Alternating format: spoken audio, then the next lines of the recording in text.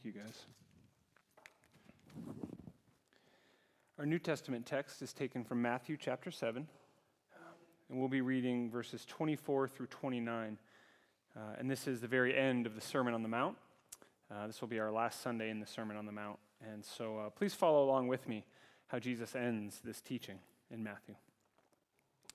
He says, "Therefore, everyone who hears these words of mine and puts them into practice is like a wise man who built his house on the rock.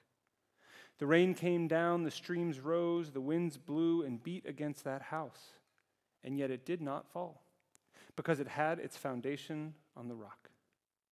But everyone who hears these words of mine and does not put them into practice is like a foolish man who built his house on sand. The rain came down, the streams rose, and the winds blew and beat against that house, and it fell with a great crash. When Jesus had finished saying these things, the crowds were amazed at his teaching, because he taught as one who had authority and not as their teachers of the law." This too is the word of the Lord. Thanks be to God. So, we're going to start here, and this is, as I said, the last series in the Sermon on the Mount. And it was actually, I taught on this same passage a couple of months ago, I guess, and that was sort of, I remember reading it and thinking, wow, this is sort of, we talked about the parable or the analogy, and we'll talk about that again tonight, about the two builders, but I thought, wow, this would be so great to go back and look at the Sermon on the Mount. And when Jesus says, in verse, that was the Old Testament reading, I was just glancing at. When Jesus says, in verse 28, that the crowds were amazed at his teaching, I thought, wow, we should go back and go through that whole teaching. And I've spent a lot of time reading and studying the Sermon on the Mount. I've seen lots of great quotes and lots of interesting things. One of the things I saw was from FDR, Franklin Delano Roosevelt. It was the American president during the Great Depression and World War II. And he said that, "I doubt if there is any problem in the world today, social, political, or economic, that would not find a happy solution if it approached in the spirit of the Sermon on the Mount."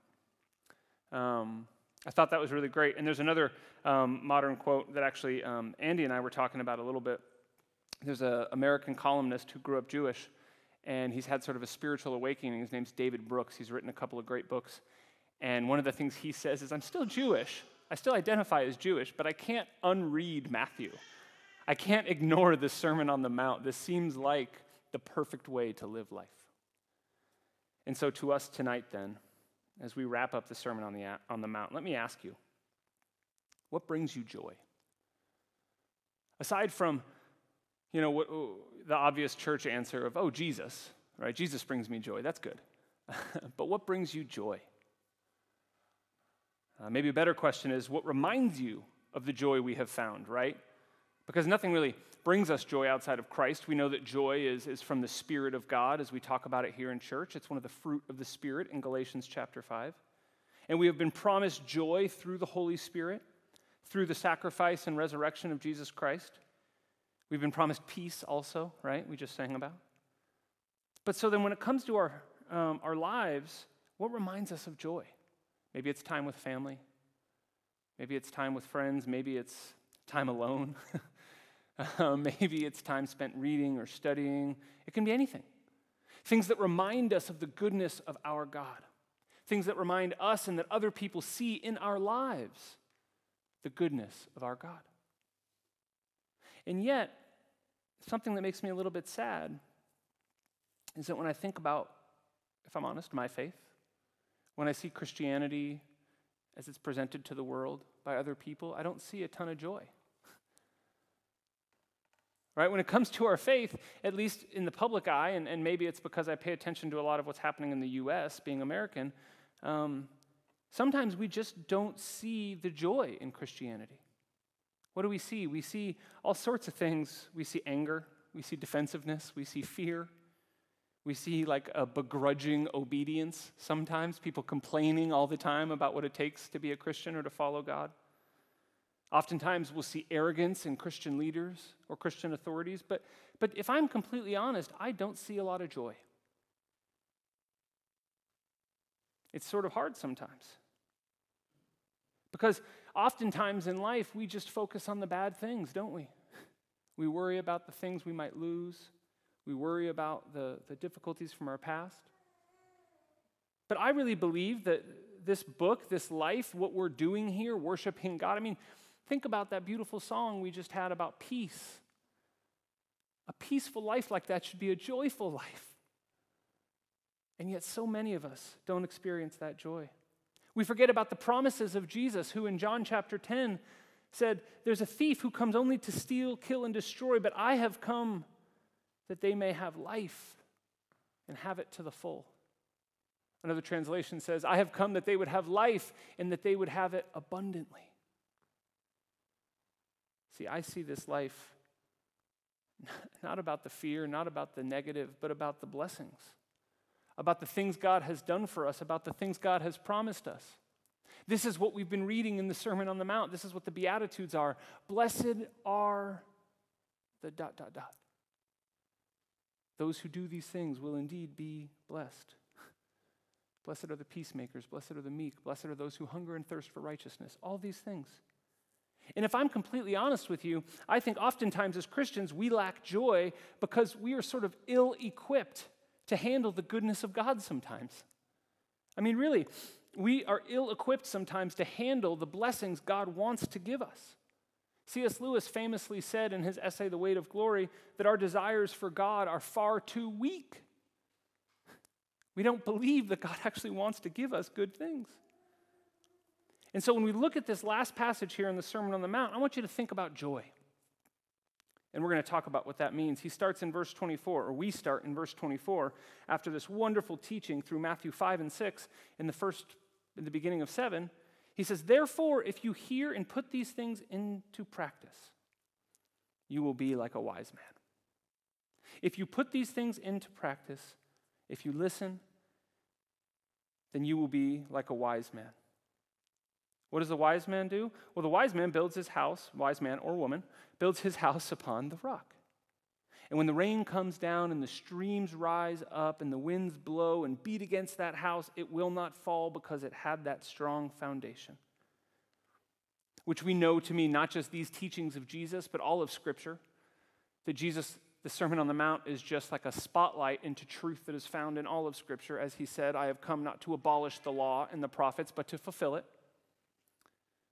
And so Jesus says, if you live your life according to the truth of God, the commands of God, the wonderful joy we have in Scripture, then your foundation will be sound. But, verse 26, if you don't listen, you're like the one who builds their house upon the sand. The same thing happens, the rain comes, the streams rise, the winds blow, but that house collapses. It falls with a great crash. And people heard this and they were amazed. They were amazed at his authority. They were amazed at his understanding of the Scriptures and the way he could explain it.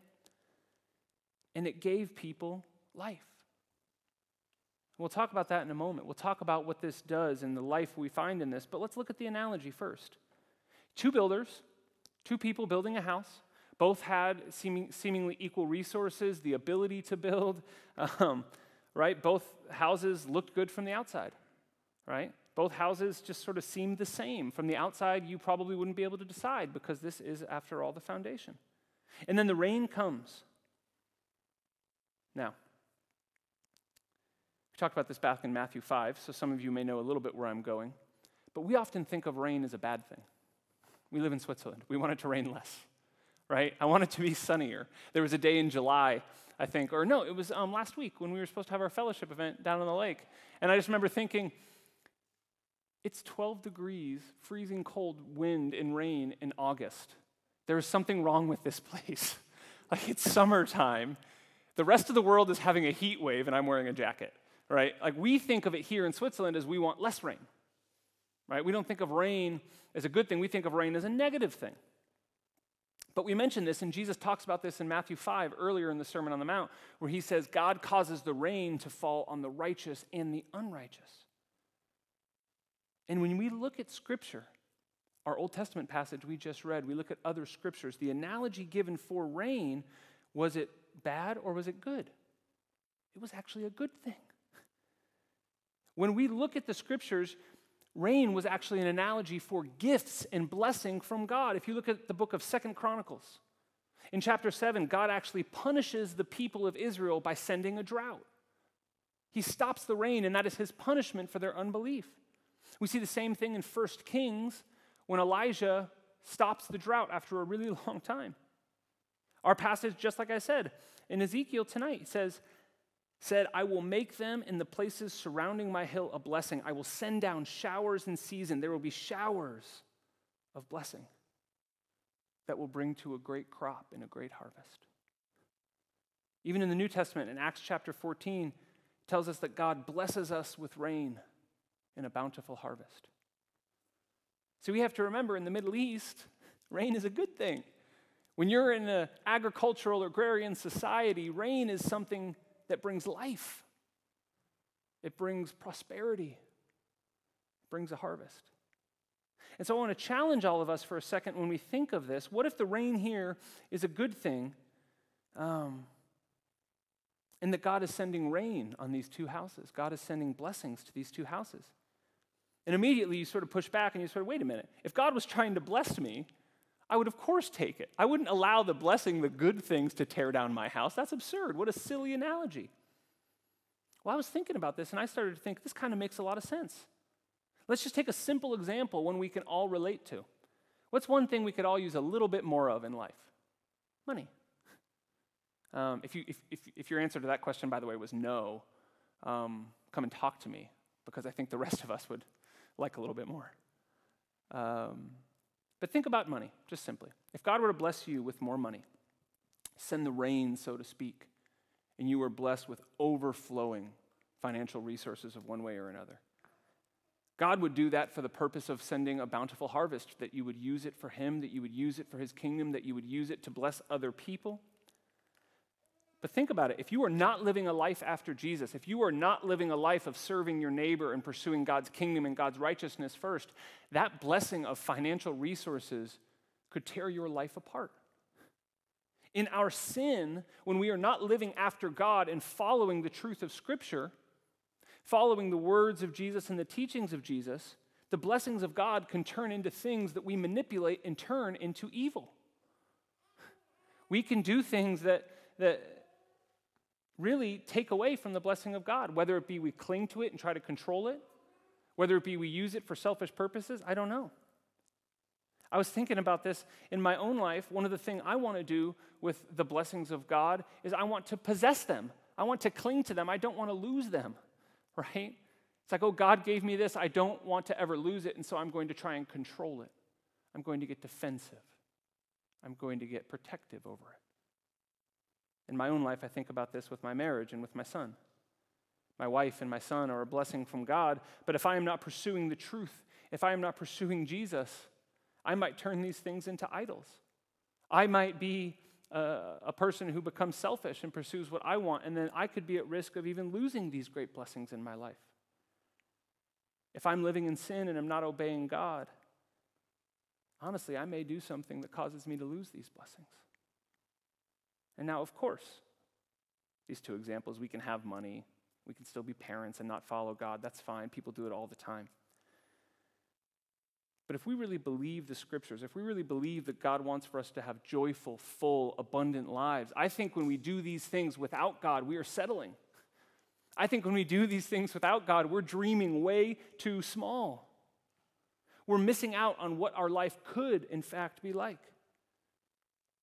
Because when we cling to these things, we're constantly worried about losing it. We're constantly worried about what might happen, and we don't get to enjoy these things. When we're constantly clinging to the things we have on earth, we're worried, we're fearful, we're arrogant, we're possessive. But with Christ, in the Sermon on the Mount, we learn that it's not the kingdom of this earth that matters, but the kingdom of God. And that our job is to seek first his kingdom and his righteousness, and then these things will be added unto us. And so to take these blessings, to take this rain that God sends on us, and to use it to produce a bountiful harvest through the teachings of Jesus Christ is where our joy is where our longevity is. Think about this parable, not that God is trying to destroy your house, but that God is trying to shower you with his love. Are you ready for that? Have you built a foundation based on his teachings and based on the things you know of him to be true? When Jesus talks also about the stream rising and the wind blowing, if you look through Scripture, these also are metaphors for God's power. They're not good or bad necessarily. They're metaphors for God's power and God's might and God's control over the world. And friends, I want you to hear this tonight. Do not think of this parable as you're like in this house and you're just hoping that God doesn't send a storm that destroys you. Okay? So many people sometimes think that we're like in this house and we're just hoping we'll survive. The real reason I talked about joy before is because when we think God is just waiting to test our house to see if he can knock it over, what we're telling ourselves about God is that God is an angry God, that God is upset, that God wants to destroy us. And that's just not true. It's just not true. God does not want to destroy you. God does not want to send a storm that wipes you out and takes away everything you have. God wants you to build a foundation based on his teaching and his truth to be able to take all of the love and blessings he wants to give to you as his child. But in our sin, we cling to his blessings for survival. We control them for ourselves. And in doing so, we miss out on so much more. Because if I'm right when I read this passage, and God indeed does want to bless us, and God indeed does want to give us more and bless us, not just materially. I don't think that's it. I think God wants to give us things of substance, things that matter. When I was thinking about this, I thought, man, this is going to sound really tricky and kind of like the prosperity gospel, right? That God wants us to be rich. I am not talking about money. I am talking about joy. I am talking about pursuing first the kingdom of God and getting everything we need. Because when we do that and God sends blessings upon us, then what happens after the rain and after the streams rise, what happens is there is a bountiful harvest. 2 weeks ago, Philip Lassiter was here teaching on wisdom. And he used the word that I absolutely love. He talked about the vitality that wisdom brings. How it brings a vitality, a vibrancy to life. That when we are living in the kingdom of God, when we are trusting in the teachings of Jesus Christ, that our life is a vibrant life full of wisdom. Not just from what Jesus said, but from all of Scripture. It points to the wisdom of God. And that's what the Sermon on the Mount was about. It was about clarifying really what wisdom means, what God desires of us. A foundation built upon the rock is a foundation built upon the teachings of God and Jesus to bring wisdom to this life. That we can see what God is doing, that we can accept his great blessings he has for us, that we can endure all of these things in life. That's why Jesus says, go back and reread the Sermon on the Mount. You have heard it said, but I tell you, ... right? You have heard it said this, but let me tell you, it's not really like this, it's like this. The way to interpret these things is through the lens of Jesus Christ. And if we want joy, if we want vitality, as Philip used that word, I love that word. If we want vitality, if we want lives that are full of fruit, Andy's been preaching on this in the morning service for 10 weeks, the fruit of the Spirit. If we want all of these things Scripture talks about, love, peace, patience, kindness, goodness, gentleness, whatever the other one is, kindness and self-control, kindness, patience, forbearance, I don't know. I always miss one.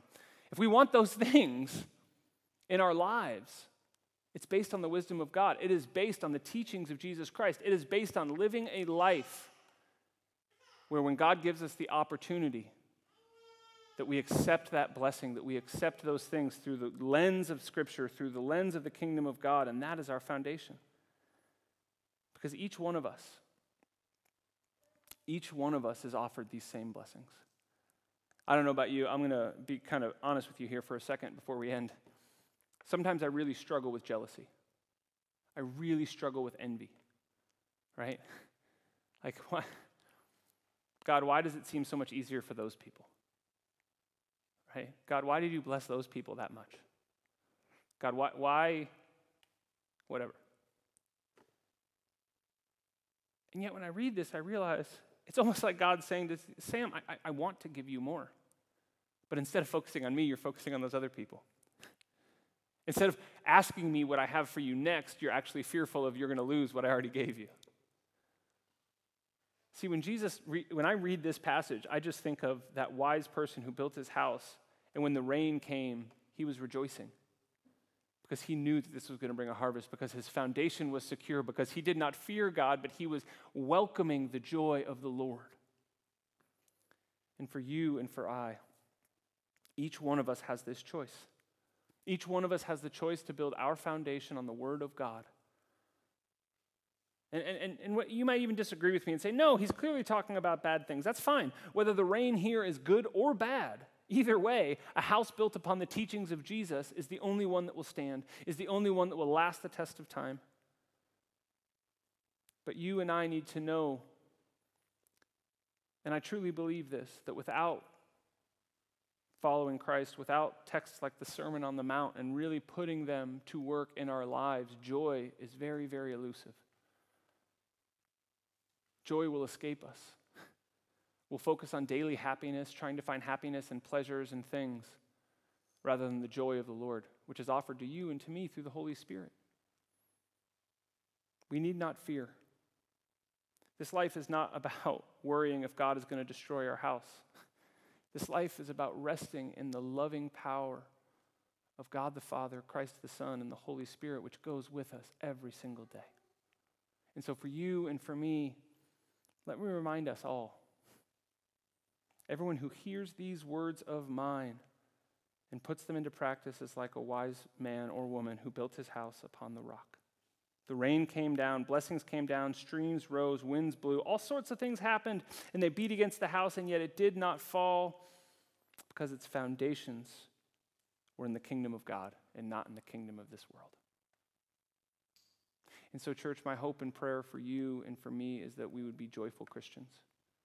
That when people look at us, we would not be fearful, that we would not be aggressive, that we would not be controlling, that we would not be defensive, but that we would be joyful.